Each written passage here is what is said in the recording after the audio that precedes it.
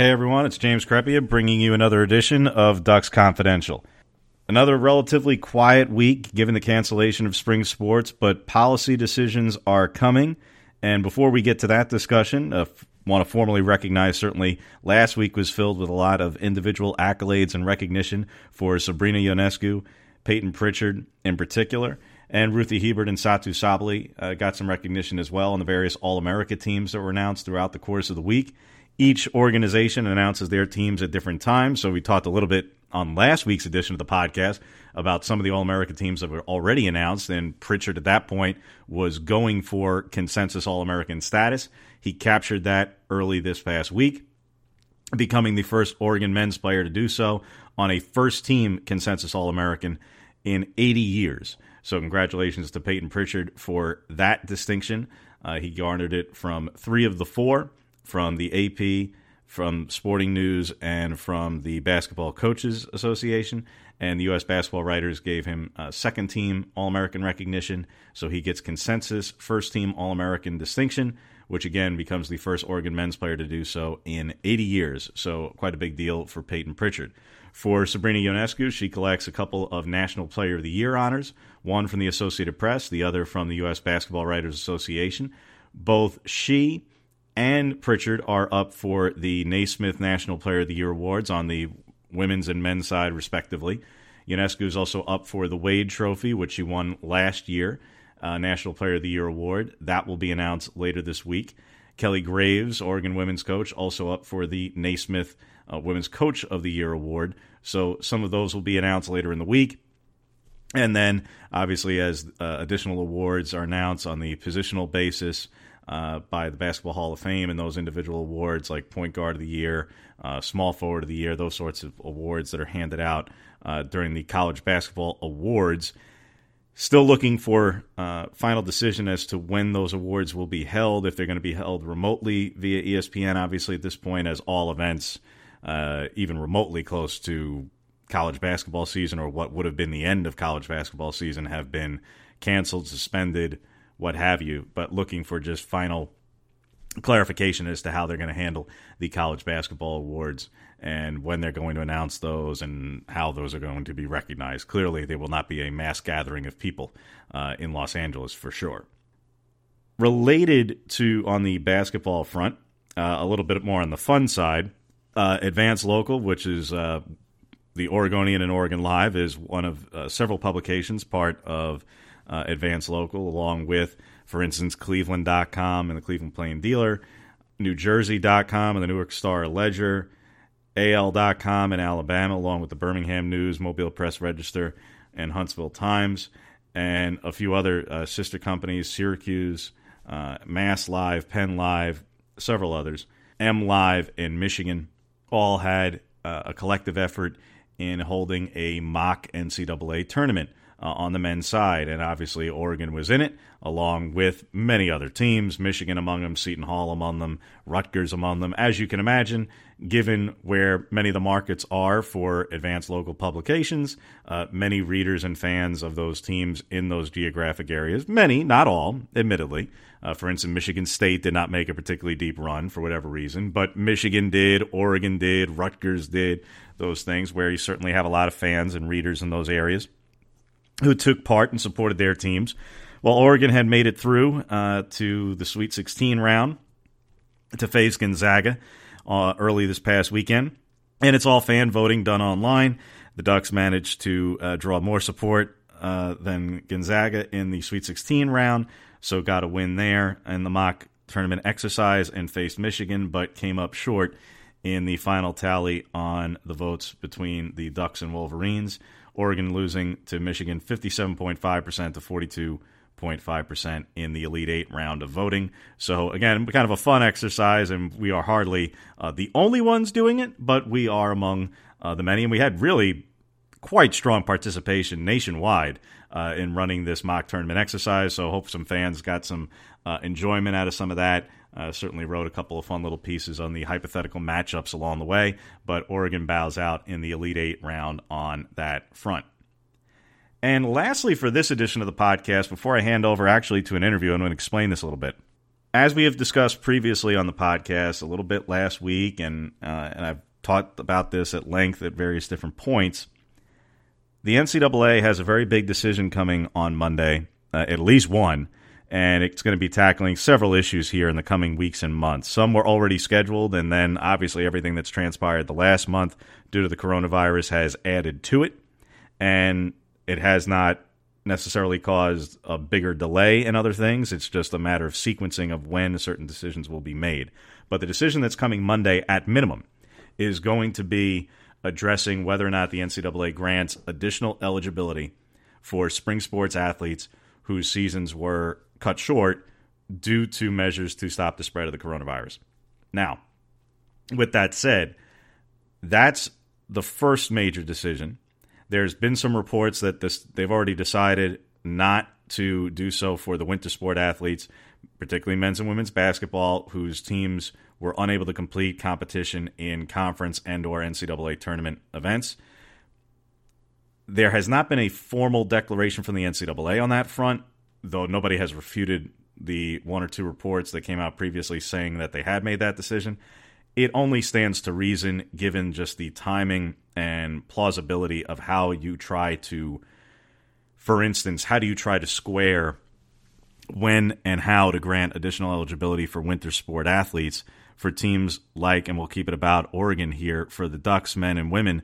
Clearly, the men hadn't even tipped off in the Pac-12 men's tournament, let alone the NCAA tournament. The women earned the auto bid and were on their way to a 1 seed in the Portland Regional and probably the women's Final Four, if not national championship.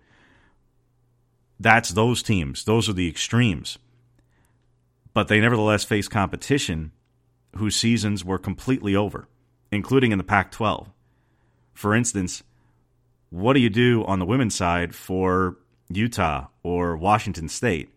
For as many Ducks fans who may wish to see the day that Oregon's athletes were granted additional eligibility, if they even wanted it, how do you do it for them, but not for the teams whose seasons were absolutely over? They weren't going, forget about it, for the NCAA tournament. They weren't going to the WNIT. They weren't going anywhere. With coronavirus or not, they weren't postseason eligible. They were losing teams. How do you try to draw that distinction? From a practicality standpoint, it was going to be next to impossible. Then you factor in the timing of drafts and other decisions that obviously a lot of these athletes have to make these decisions under, and there was simply no way for the winter sport athletes to really come up with that. Now, for the spring side, this is clearly a bigger issue. All the sports are impacted in a very, very big way. Most all conferences had not even begun conference play. The Pac-12 had not begun conference play in baseball and softball, for example. The weekend that everything got canceled was the weekend that they were about to open Pac-12 league play. So it stands to reason that additional eligibility would be granted. The NCAA's initial statements indicated that the committee that was coming forth with the initial set of ideas and proposals was in support of such an idea. But naturally, as time goes by, and we're not talking about a lot of time here, but as some time goes by and additional mulling and consideration and deliberation continues, it raises the question as to finances, for one, practicality. How do you increase the scholarship counts for things like, we'll keep it about baseball and softball. I realize other sports are involved too, track and field, swimming, lacrosse, etc. Depending on which school, it depends on how big the department is and how many programs there are. But point is, there's a lot of spring sports. But for baseball and softball, we'll just keep it to those sports, for example. If you have 11.7 scholarships in baseball, which is an equivalency sport, as is softball, which has 12 scholarships, if those teams get to keep all their players an additional year of eligibility, well, you have freshmen who were already signed to come in and join you. What happens to those scholarship counts? Well, do you create a 1-year waiver to allow for the seniors who would have been outgoing but are now going to be coming back? You allow for their scholarships not to count against that number? All right, maybe you could do that. That answers the scholarship count front, but it doesn't answer the financial component to the institution or to the conference, which that's, understandably a decision that every institution has to make on a smaller scale potentially. But also comes into roster management questions, because those coaches, obviously nobody was coaching with the idea that all those seniors would necessarily be back. Last component to it that still has to be determined after the NCAA makes its decision is let's assume that at least the seniors are granted additional eligibility. If not all athletes, in a just world, it would be all of them. We'll see if it ends up being all of them. But if at least the seniors get it, these were college athletes whose athletic careers were coming to a close and were scheduled to come to a close. More often than not, their academic careers were also coming to a close, scheduled to come to a close. Maybe were already graduated basically at the end of winter term and spring quarter weren't even necessarily going to be taking class, or maybe they're already in the grad school program, whatever the case may be. Everybody's got a different situation. But point is in returning for an additional year, whether that's a fifth year or in some cases sixth year, because you have redshirt seniors out there, including a couple at Oregon. Well, what happens here? It's easy for some folks to say, well, they just get the additional year. What's the big deal? Remember, folks, these are equivalency sports. And what that means is they are not on 100% scholarship. These athletes, this is not football, men's and women's basketball, women's tennis, gymnastics, and volleyball. Those are head count. Those are full ride. Those are full scholarship. Other sports, while a coach certainly has the discretion to award a full scholarship, more often than not, those are extraordinarily rare to find in equivalency sports because of scholarship allocation. You have to spread those out across the entirety of a roster. So for baseball, for example, you've got 11.7 scholarships for a college baseball team. Mark Wasikowski at Oregon has to spread 11.7 scholarships across a full baseball roster where on a college baseball team, you're going to have 30 to 35 players. And you've got to spread across 11.7 scholarships. Now, obviously, you have some players who are walk-ons, and that's like any team in the country. But point is 11.7 only goes so far sooner or later.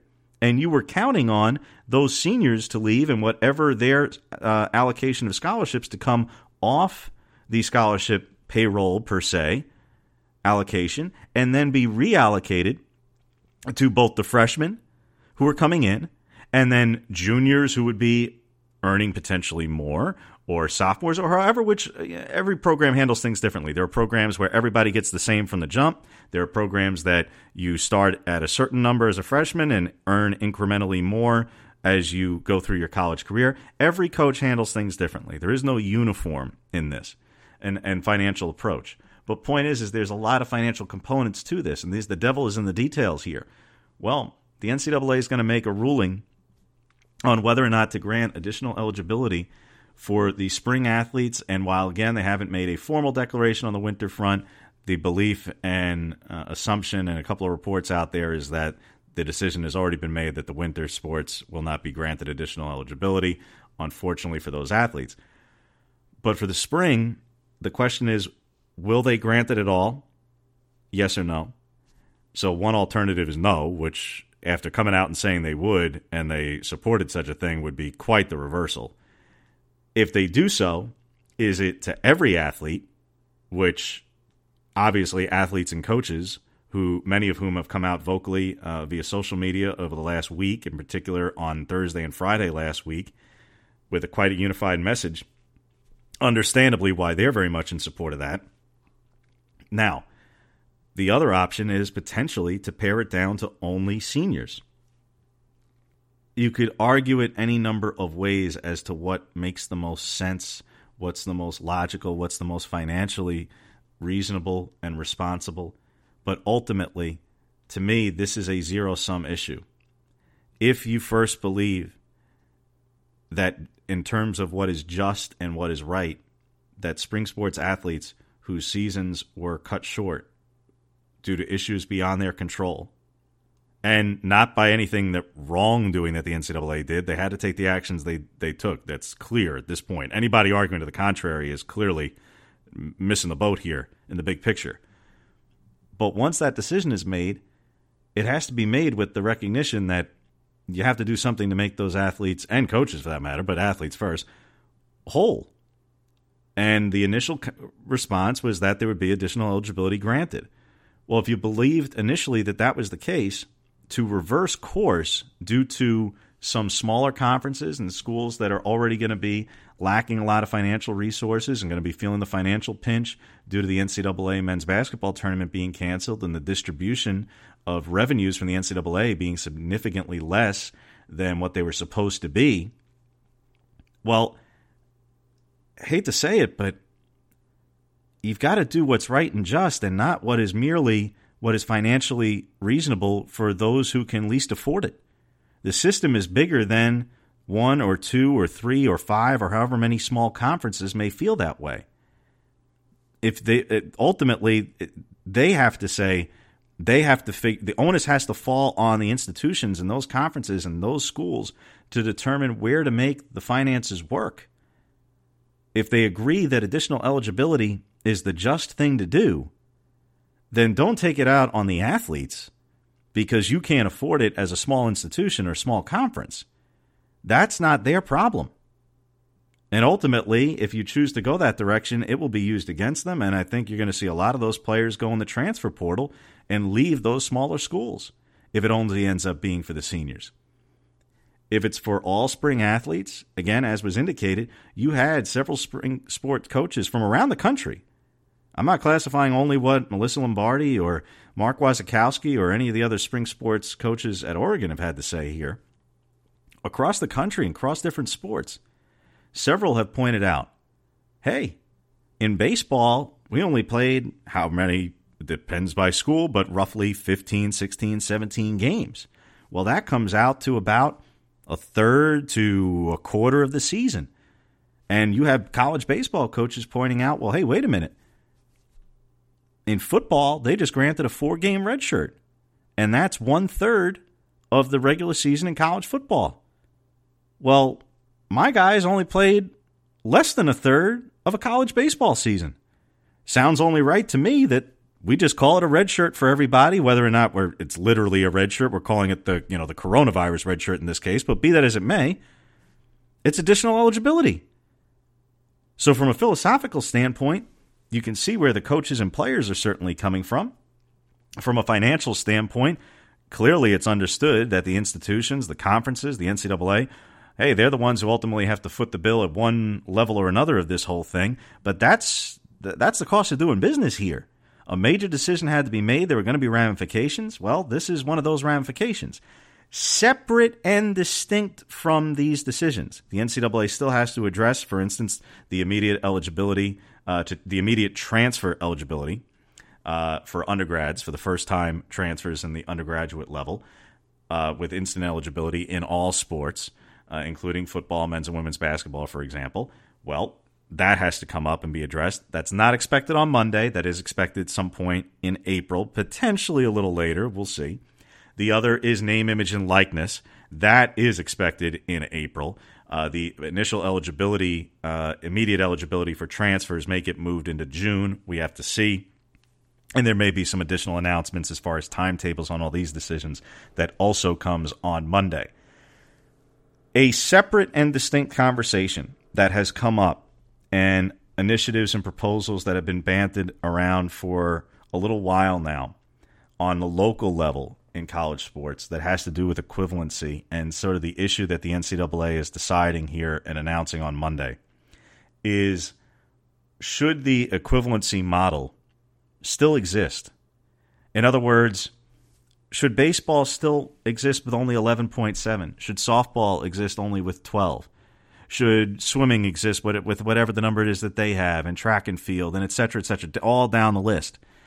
Or, since that system was put into play when Title IX was instituted and the pre-NCAA Women's College Athletic Association merged with the NCAA right around 1979, 1980, well, in reality, not much has changed for the equivalency sport athlete in the last 40 years. It's basically the exact same structure. There's something to be said for posing the question as to why and whether or not the entire system should be reconfigured top to bottom and recalibrated to tackle the question of basically, if you're a college sports athlete in today's world, regardless of sport, you're dedicating a lot of time and energy into participating in the sport of your choosing. Why shouldn't you be on full scholarship regardless of what the sport is? Male, female, regardless of season? Why, for example, is women's volleyball or gymnastics or women's tennis on full scholarship, but baseball and softball and track and field, but they're not? And that's not picking on one or the other. It's pointing out the obvious issues that are in play, and that not nearly enough people were posing that question on a regular basis. And if it ever came up, it really did boil back down to, well, how could we possibly readdress that? Where's the money coming from?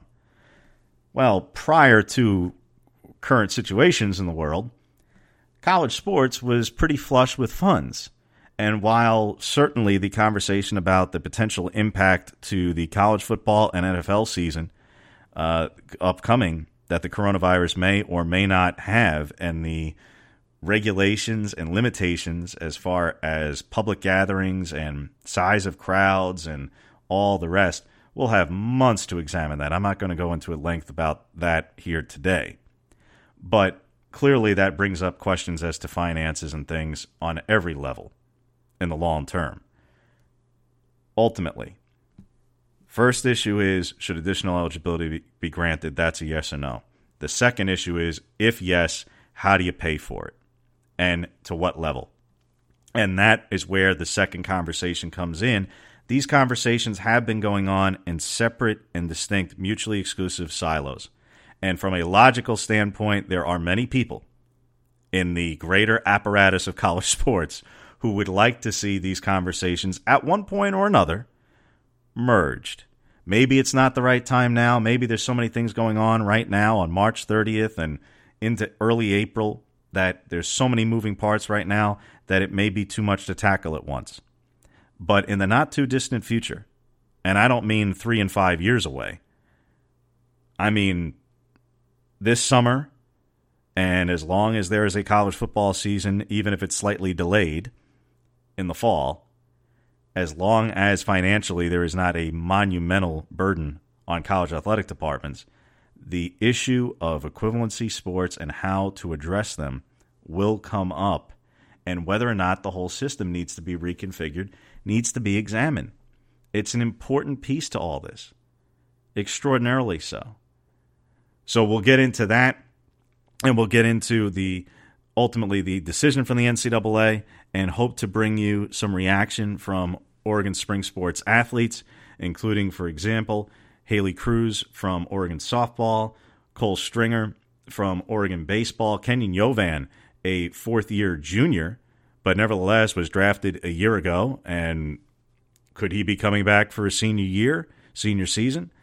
In theory, but we hope to bring you reaction from all of those athletes, whether they issue public statements, or we hope to speak to a couple of them after the NCAA makes its decision.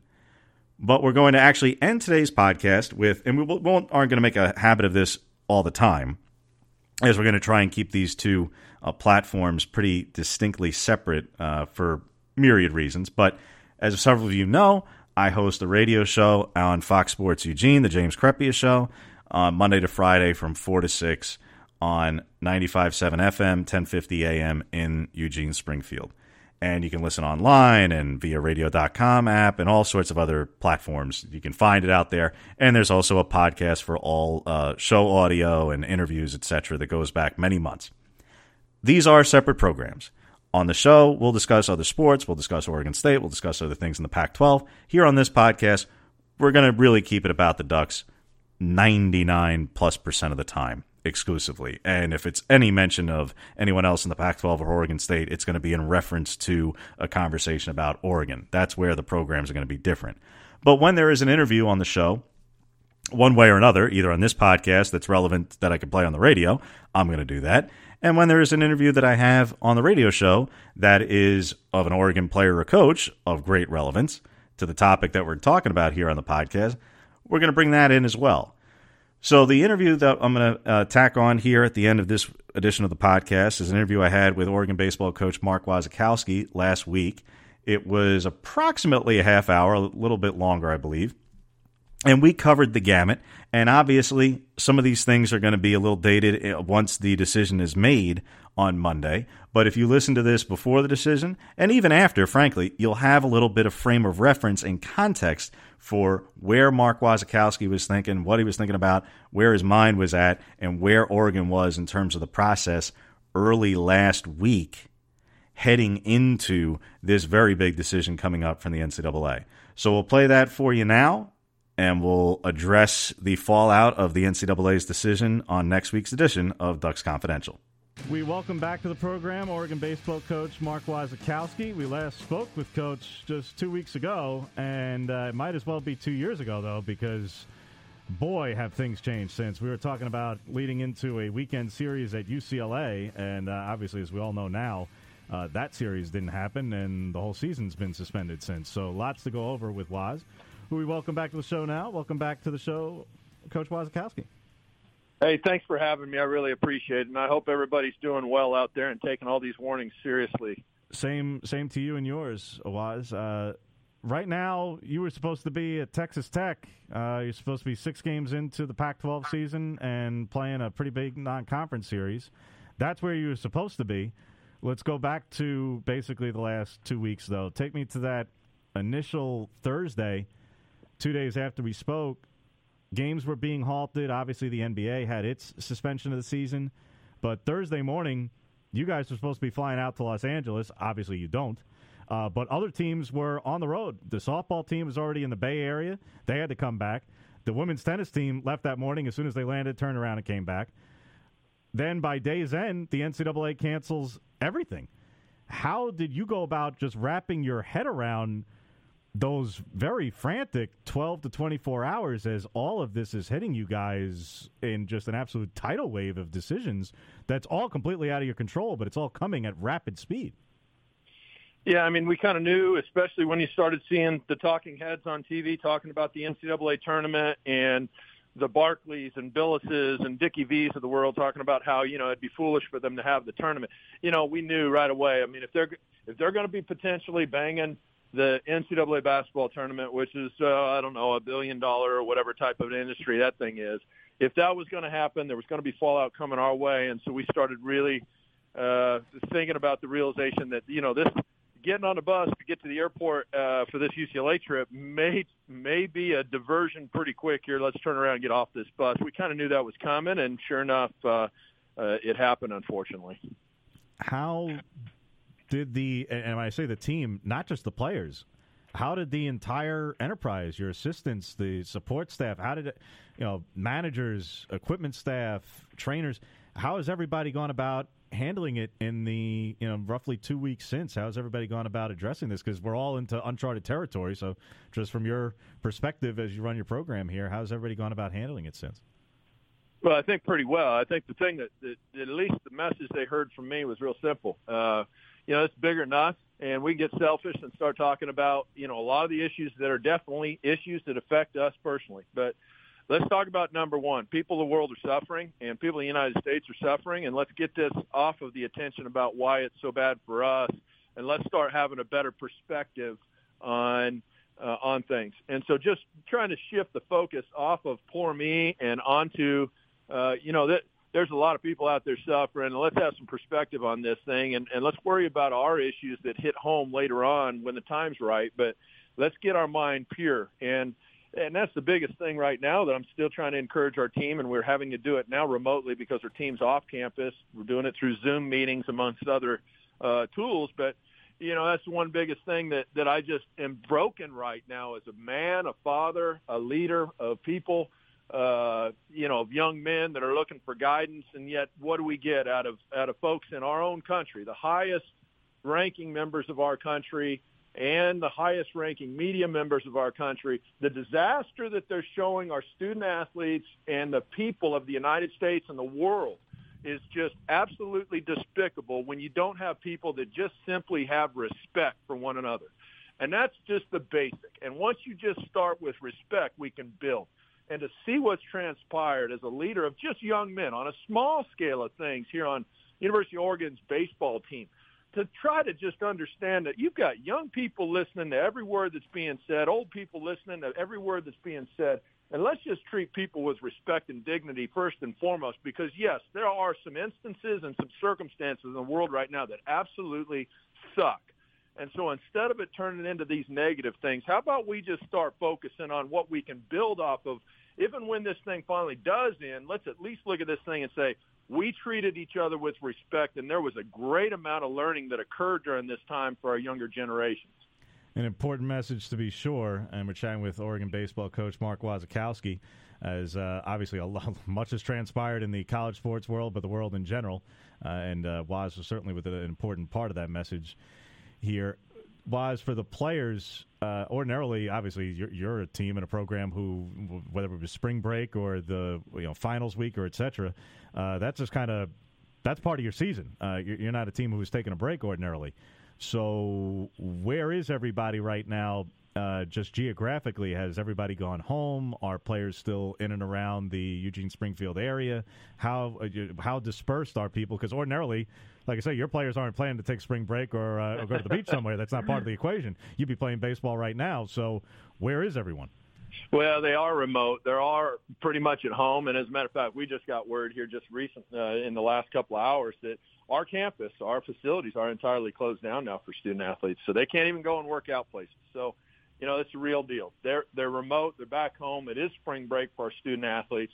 One of the things I asked our guys was, all we can control at this time is what's in front of you. And right now they took baseball off the table for us, and we'll deal with that. But now what you can do is nail your grades. And I was just so proud today as the grades came back in, and as a team, our team GPA was over a 3.0 team GPA. I was just so proud of these young guys to be able to finish what they started, to nail their grades, because, that's going to be a carryover that's a long-lasting deal that, at some point in time, they're not going to remember how deep things were at this time and emotionally how torn people were. And for them to be able to handle that showed me some mental toughness and some discipline. So they're doing that. They're at home doing workouts that, just like we're all trying to do. I mean, what are you doing? Jumping jacks, push-ups, sit-ups, just trying to stay in shape and keep your mind right at a really, really tough time, right? I knew that the athletic department had basically shut down everything from the workout facilities and all their facilities. I know everybody's working remote at this point. I knew also at one point athletes who still had to get some kind of semblance of treatment, injury recovery, those things, that was available. Is that still there for those who may need that, or has that also been suspended at this point? Because I can understand it. Most of them are home right now. I'm not sure about the treatment aspect of it, and I probably need to know that. We just got the word just a little bit ago saying the facilities, and so they're referring to the baseball facility more or less. So I don't know specifically about treatment, but I do know whatever's best for the student athlete, they'll be in on and have been in on it. I'm talking about the administration. They've really been burning the candle with hours put into this thing. What an administrator's nightmare, and just so proud that I get a chance to work with these guys, with Eric and Rob and Jody Sykes and Lisa Peterson. I mean, these guys are really, really going above and beyond with the number of hours putting in and ultimately just trying to help the student athlete. And that's where we're at now. Now we've got all kind of different committee meetings in all our sports going on behind the scenes, trying to get the NCAA now specific critical information by sport to where we can help these people at the NCAA level with the right information to be able to make these policies about how these kids are going to be effective moving forward. Are they going to get a year back? Are they going to get scholarships? How is this thing going to look? And so that's what's going on behind the scenes now. You got a lot of coaches in all these different sports meeting behind the scenes and getting all this information to athletic directors, compliance peoples, and ultimately the NCAA to where they can make a good ruling on how this is going to shake out. That cues up my next series of questions perfectly, Waz, and that was obviously the additional eligibility question for players is to be decided. It's been announced by the NCAA. The decision's coming next Monday. So obviously they had made their initial statements now a week and a half ago saying when they made the cancellation, the next day it was, we all agree there should be the additional year of what they call relief, additional year of eligibility. For the spring athletes, they were determining what to do with the winter athletes. Sounds like there's no way to split that atom. It's just the winter sports. Unfortunately, there was no tournaments, but you can't grant eligibility to Sabrina and Ruthie, but not to the players whose seasons legitimately were over. How do you manage that. There's no way to do that on the basketball front. But for baseball, softball, swimming, track, etc., you have to. I mean, most all of you didn't even start your conference seasons across the country at this point, so how could you not grant that eligibility? What is your understanding of where, at least speaking just for Oregon and where you are in the meetings you're talking about with the administrators that you have, of just where people are in their accordance with? Obviously, I would think everybody's in support of it, but can you characterize those discussions as far as the additional year of eligibility for your players at this point? Yeah, I think every sport's going to be unique. Baseball's so unique, and our mission is to get to the NCAA through Rob Mullins and through all the committees they're on. Our Pac-12 head coaches met yesterday. There was a national meeting today. All that information goes to the ADs, and then they take it to the NCAA. That's what's happening behind the scenes. Mm-hmm. The information we're trying to get baseball-specific to the NCAA is this. Our game is so unique that Major League Baseball draft is still pending, whether it's even going to happen or not, and that's a critical piece of our puzzle moving forward for our rosters. What are our juniors and our draft-eligible players, our seniors, are they going to get an opportunity to go out and play pro ball through the Major League Baseball draft? What are the recruits going to do? What are the high school players going to do?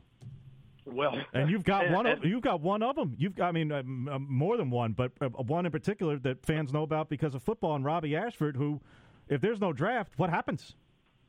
Well, that's a great question. If there's no draft, then there's potentially Major League Baseball could potentially have a free agent signing type of a system, which would open up Pandora's box, and nobody wants that. Right. And so we're trying to get away from that. We're trying to say, hey, look, the scenario of baseball, Mr. and Mrs. NCAA, we need to figure out if there's a draft or not before you start laying out all these rules about who gets years back and what roster sizes look like and 11.7 scholarships. Are we going to add, keep the number the same, give people reprieve, all these different issues with APR, transfer legislation. My big thing is this. I think what I heard on our calls yesterday is real simple. For the seniors, there's a couple of categories. One is the kids that were seniors. Are they going to get a year back or not? That's the first thing. And everything I've heard is everybody is in support of the seniors getting an additional year back. Now, that's not as clean as it sounds, though, because what if a senior's graduated and doesn't want to take post-bac classes, but yet still wants to come back to, for whatever reason, for baseball, to be able to just play for Oregon or bolster his situation with Major League Baseball, or just because he flat out loves playing college ball, he wants that opportunity to finish his final year out. Well, how about those kids be able to do that on a different level? So instead of them following the traditional level or the traditional model NCAA focuses on, and that's taking classes means eligibility. Well, some of these kids don't want to take classes right now. They've already got their degree. And so isn't it possible? Can't we start thinking outside the box? Communities are getting hammered right now. Eugene's going to be hammered, small businesses. Can't we employ these senior student athletes in some way to where they can become the face of our athletic department, working to the communities through community service programs? And those are widespread. Small businesses, whether it's local hospitals, the education system, getting food out to these kids. Any way possible to employ these kids, and whether they get paid or not paid is a different discussion, but even just be able to have them head some sort of an operation of a community service involvement, take these seniors and motivate their time instead of in the classroom because they already have their degree. How about we get them in some sort of field like that community-wise to where we can strengthen not only our relationships, but empower these young people with an internship that's real-life stuff, moving them forward after this year of finishing playing baseball, in our example, because that's what I am, baseball coach, but be able to finish that internship model after 1 year, finish their play, and then move on either professionally with baseball or then into life. And now they've got a full year of real experience, whether it's paid or unpaid. Ideas like this need to be kicked around at the NCAA level instead of just trying to fit folks into one box traditionally where they got to take classes, because that doesn't necessarily apply for all these kids right now. And that's why we have on a coach like Wise at this time, because as these discussions are going on, it's important to get all these various perspectives and some of the things that are being discussed, because that there's a lot of valid points you bring up there, Wise, that have to be part of the discussion. It just has to, beyond the obvious. You're absolutely right. And it sounds to me like, at least in the early discussions, seniors probably are going to get some reprieve and get this opportunity. Boy, has it opened baseball's Pandora box when you start talking about juniors and draft-eligible players, or is it everybody on your roster that gets a year of reprieve? I don't see that happening. That opens up too many backlog issues with rosters, with seniors coming in, with the junior, sophomore classes in high school that you've already planned and committed aid to down the road. Now you're really starting a backlog of players, and for a lot of levels. I don't know that one's going to fly where everybody on the roster gets a year back. And then here you go. Unless, what happens if the Major League Draft doesn't happen? If it doesn't happen, then you almost have to look at that scenario and go, wow, well, for these juniors now, we can't just make them seniors because they're losing all of their draft leverage in the Major League Draft. And if they go into the draft next year as a senior now, well, then they're going to lose all their potential earnings leverage, which is between 100 and 1,000% more leverage as a junior than a senior. And so to remove that potential earnings from a draft-eligible player at the college level across the board, not just Oregon, but across the board, boy, now you're talking about potential litigation from these athletes, advisors, agents down the road where they're saying, man, you cost my client opportunity and money because of your legislation and not giving them a year of reprieve when the Major League Baseball draft did not occur. So, it really is a scenario where you've got Major League Draft. Does it occur and does it not occur? And without that piece of information, I really hope the NCAA does not rule on this for baseball specific until they get that critical piece, or else, boy, there's going to be huge fallout. Oh, it's a huge domino, and you're right. The first decision will be the additional eligibility, and that comes Monday. Then the rest of the mechanisms, that's going to have to be determined in the months ahead, because until they find that out, that's out of their control. That's Major League Baseball. Until they find that out, but you're right, it's a massive, massive domino loss. Chatting with Oregon baseball coach Mark Wasikowski. Besides the obvious financial implications to either Oregon or the NCAA of the additional years of eligibility, and that's ultimately, hey, that's for an institution to worry about on that front. You've got to handle the fallout of it and manage your own team and roster, but you're not the one paying the bill. There, with the new scholarship count, whatever that may look like, what issues do you foresee, Waz, in terms of, you touch on a little bit of roster management, because there's an argument to be had, and there's a reason why I asked Greg Sankey, the SEC, about this, and when I first sat with you a couple months ago, I mentioned about this stuff with equivalency, because the SEC is still proceeding with their conversations and hope to have a proposal eventually. And I don't know if it's going to work in timing-wise, but because the whole system's going to have to be reinvented here and to address largely equivalency sports in the spring, there's an argument to be had that, hey, if we're even talking about the idea of reinventing the wheel to any degree, why not just go that extra step and say, all right, let's just handle it now. Baseball, you're not going from 11-7 to a one-year exception to 12 or 15 or whatever. We're reinventing the whole damn thing, because if we're already talking about it, well, then let's go. Or if these are two mutually exclusive conversations, let's have them together and expand that equivalency model for all the spring sports, but all equivalency sports. And then you get into that alleviates a lot of stress on the system for everybody, for the administrators, for the institutions, and for coaches like you. Talk about the roster management. You've lined up some recruits under the 11.7 model, but if it's 25 or 30, well, it may take a little while to, formulate exactly what you want it to look like in the long run. But if we're having those two conversations simultaneously, why not have them together? Well, it clearly makes sense, wouldn't it? But, boy, is that a lot to put on an institution, an organization's plate. The NCAA is going to put this one on their plate after they're dealing with all the stuff they have and try to tackle this huge issue. I don't see that happening. I think it's too monster of an issue. I think it makes all the sense in the world. And I just hope that they have some feeling of let's get this right instead of let's get it done with specifically baseball. I don't understand track and field. I don't understand softball, all those things. And I'm sure they each have their own unique twists. Baseball is so unique, it's nuts. And, the biggest issue is the fact that, you always want at the NCAA level, especially now with what's going on. I mean, hey, let's call a spade a spade. This thing needs to get fixed for college athletics. It needs to get fixed before fall because, my goodness, fall is football, and that's called the cash cow. And if it's not getting fixed before football hits, you're going to have a lot of fallout out there. And, boy, And it's largely out of everybody's hands because, this is something that nobody really has a feel for, as you can tell by watching the TV. But, for me, until these folks get a handle on this thing and understand, let's just get it right instead of get it done fast, I think that's probably their first step. And I don't know. The model of college baseball, there's a lot of angles we can discuss.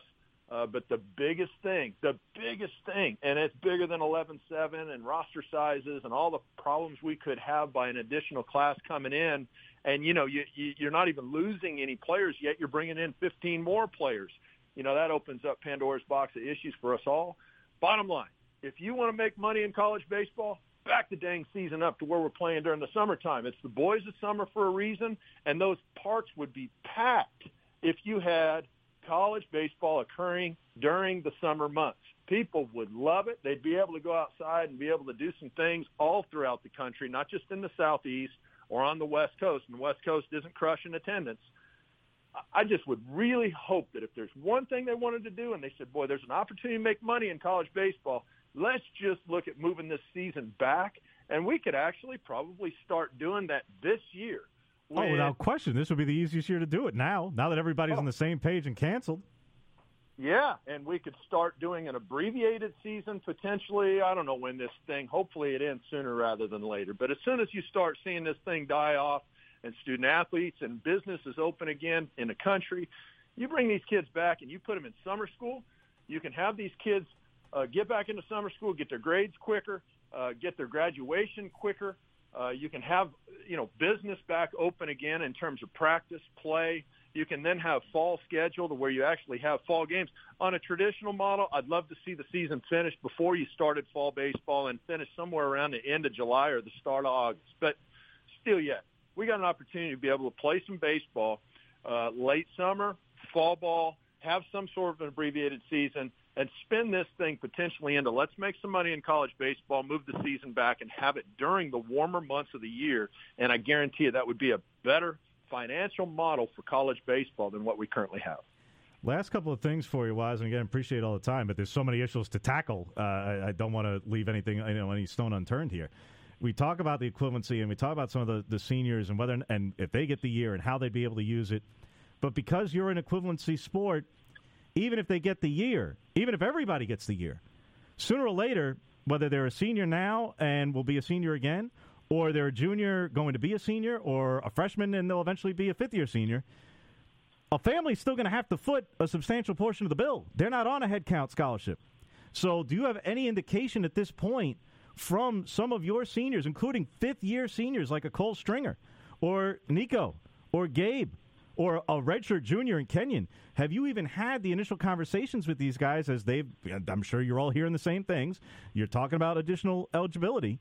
But whether or not some of these young men will even be able to foot the bill because these guys aren't on 100% scholarship.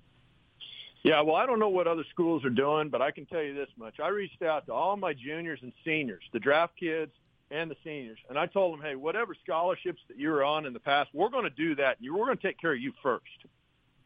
We're just going to put you at ease, okay? And that's what we've chosen to do just because I feel like that's critical. I want these juniors to know that you don't just need to freak out like the world is right now and, make rash decisions that you're going to regret. How about you just understand this much? From our standpoint, we're here with you, okay? You don't need to worry about that kind of stuff. Sure, that could potentially end up, depending on how the ledger stops with 11.7, well, somebody might not have money this coming year, and everybody knows that with how the NCAA rules on this thing, there's potential of that happening. But for me, the first thing that needs to happen is you take care of your own. You take care of the kids that have gone to battle for you and are playing their tails off and showing up every day and doing things right and getting over a 3.0 GPA as individuals, as a team, and they're committing to themselves to getting a program right and doing a community, all this stuff, community service, all those things. These kids have done that, and our program's going to stand behind them first and foremost. The second thing is okay, well, when it comes to the budget of scholarships, how are they going to divvy this thing up? Boy, I don't know. It's opening up Pandora's box, though, in terms of, are we going to have enough aid to be able to kick it around to everybody or not? Huge, huge issues. I just really hope the NCAA listens to the committees, the information, and acts properly instead of, too fast, I guess, right? Last two things I have for you was one baseball, one completely not about baseball. We'll do the baseball first. When this does return, and we all agree we want it yesterday. I believe me, for everybody. I want to be back covering games. I want to be back at games. I want to be talking to you about your pitching rotation, not about all these policy issues. Believe me. But when college baseball does come back, what do you think it looks like as far as the in-game experience to the spectator for the product that you're partially, tied to for putting on the field? What does going to a college baseball game look like whenever this does come back? Well, that's a crystal ball question. I'm going to take a swing at it. I think that when something gets taken away from somebody, that they value it more. You see this in your own kids so much, as they're growing up and they're getting older. But when something gets taken away from you, the things maybe you didn't value at the level that you should have becomes really real. And you start getting a grasp on time and the understanding that time is not infinite. There is a set amount of time that we all have. And so I think the perspective that our student athletes, staff, fans are all going to gather from this experience is just going to unite us more. I look at this as a huge opportunity. I know there's tragedy, and there's going to be some serious tragedy from what it looks like unfolding before our eyes in the coming days. But still, I think the only thing we can control, and that's what we're going to focus on, what can we control? We can control keeping this thing on the thought process of let's make this a positive somehow, some way. And that's tough because you're going to lose life and massive amounts of life from what it sounds like. And so how can you do that? Well, you're going to need to do that. That's the way you do it. And you turn everything you can, every negative thing you hear, and somehow you got to make that into a positive. And I think that's what you're going to see when it comes to not only baseball, but Oregon football during the fall. I think you're going to see a massive release from people that are just excited about life and being together as people. Because right now that's, after they threw everybody in the dang house and said, y'all got to stay there now for who knows how long, now people are going nuts. And now the government's saying, well, we can't operate this way either. Even regardless of how severe this virus is, we can't even do that now because we're starting to see the negative repercussions of that even. And just people aren't even allowed to be people now, which is, boy, oh boy, they got a tough a platform of agenda issues that they're dealing with. And so just for example of that, how about we just respect that and understand, boy, there's some hard decisions out there.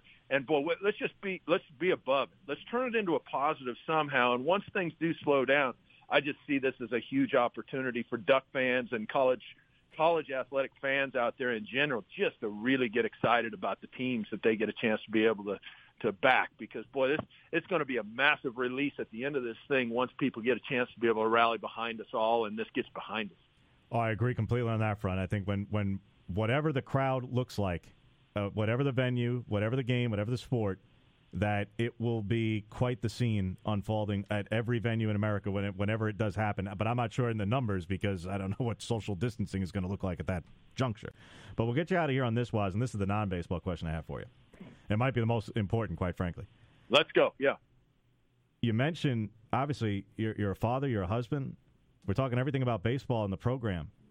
What has the conversation been like in the household to your daughters? And I'm remiss, I don't know how old your daughters Joelle and Kelsey are, but how do you try to explain to young people what's going on right now? Well, you can have any father and mother right now can get on this call right now and answer this probably as good, if not better than I can, because we're all answering this question individually. I think the best thing, and this is just after praying about it, thinking about it, seeking counsel and wisdom from others.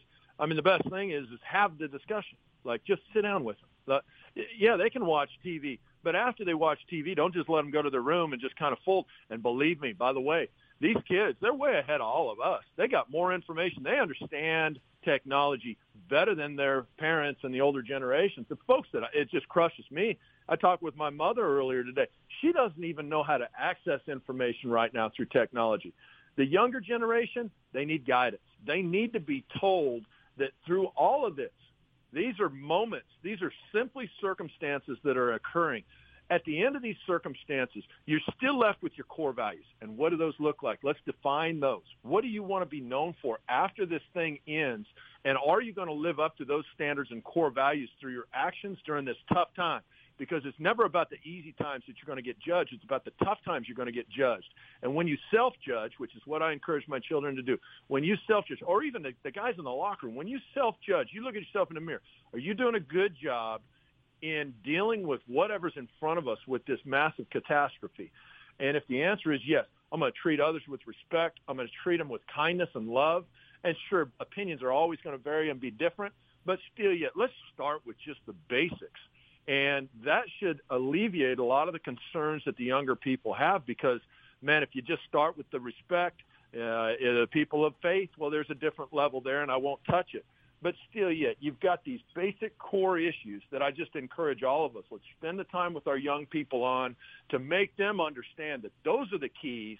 And even if our leadership, and whether it's media, press, any of those people, even if our leadership are ignoring these key core values, let's not ignore those things. Those are the elements of, and the beauty of it right now is you got families coming together because they're being forced to come together. And that's just such a silver lining, you know, and if we can continue to build from family outward, that's the same thing we're trying to do at Oregon Baseball and build from family to community outward and build our brand that way. I think there's a lot of great, great lessons that as fathers and mothers out there, we can try to teach our young folk about what's going on in the world today. Just, hey, love one another and have respect right now. That doesn't mean you have to just be a yes man on what's happening and what's being told to you, no. But my gosh, before you hit some button that sends a message out there that's just going to do damage, how about maybe we think about that one before we do that? And that's kind of what I'm talking with my crew about. Appreciate you as always, Waz. Thanks for all the time today, and certainly all the messages on the baseball front and the program front, but certainly the bigger messages in life as well. Appreciate you as always. Look forward to having you on again, and hopefully we can have a lot more fun conversation about things like baseball and get back to that sooner than later. Thanks so much. Yeah, thanks a bunch. Go Ducks.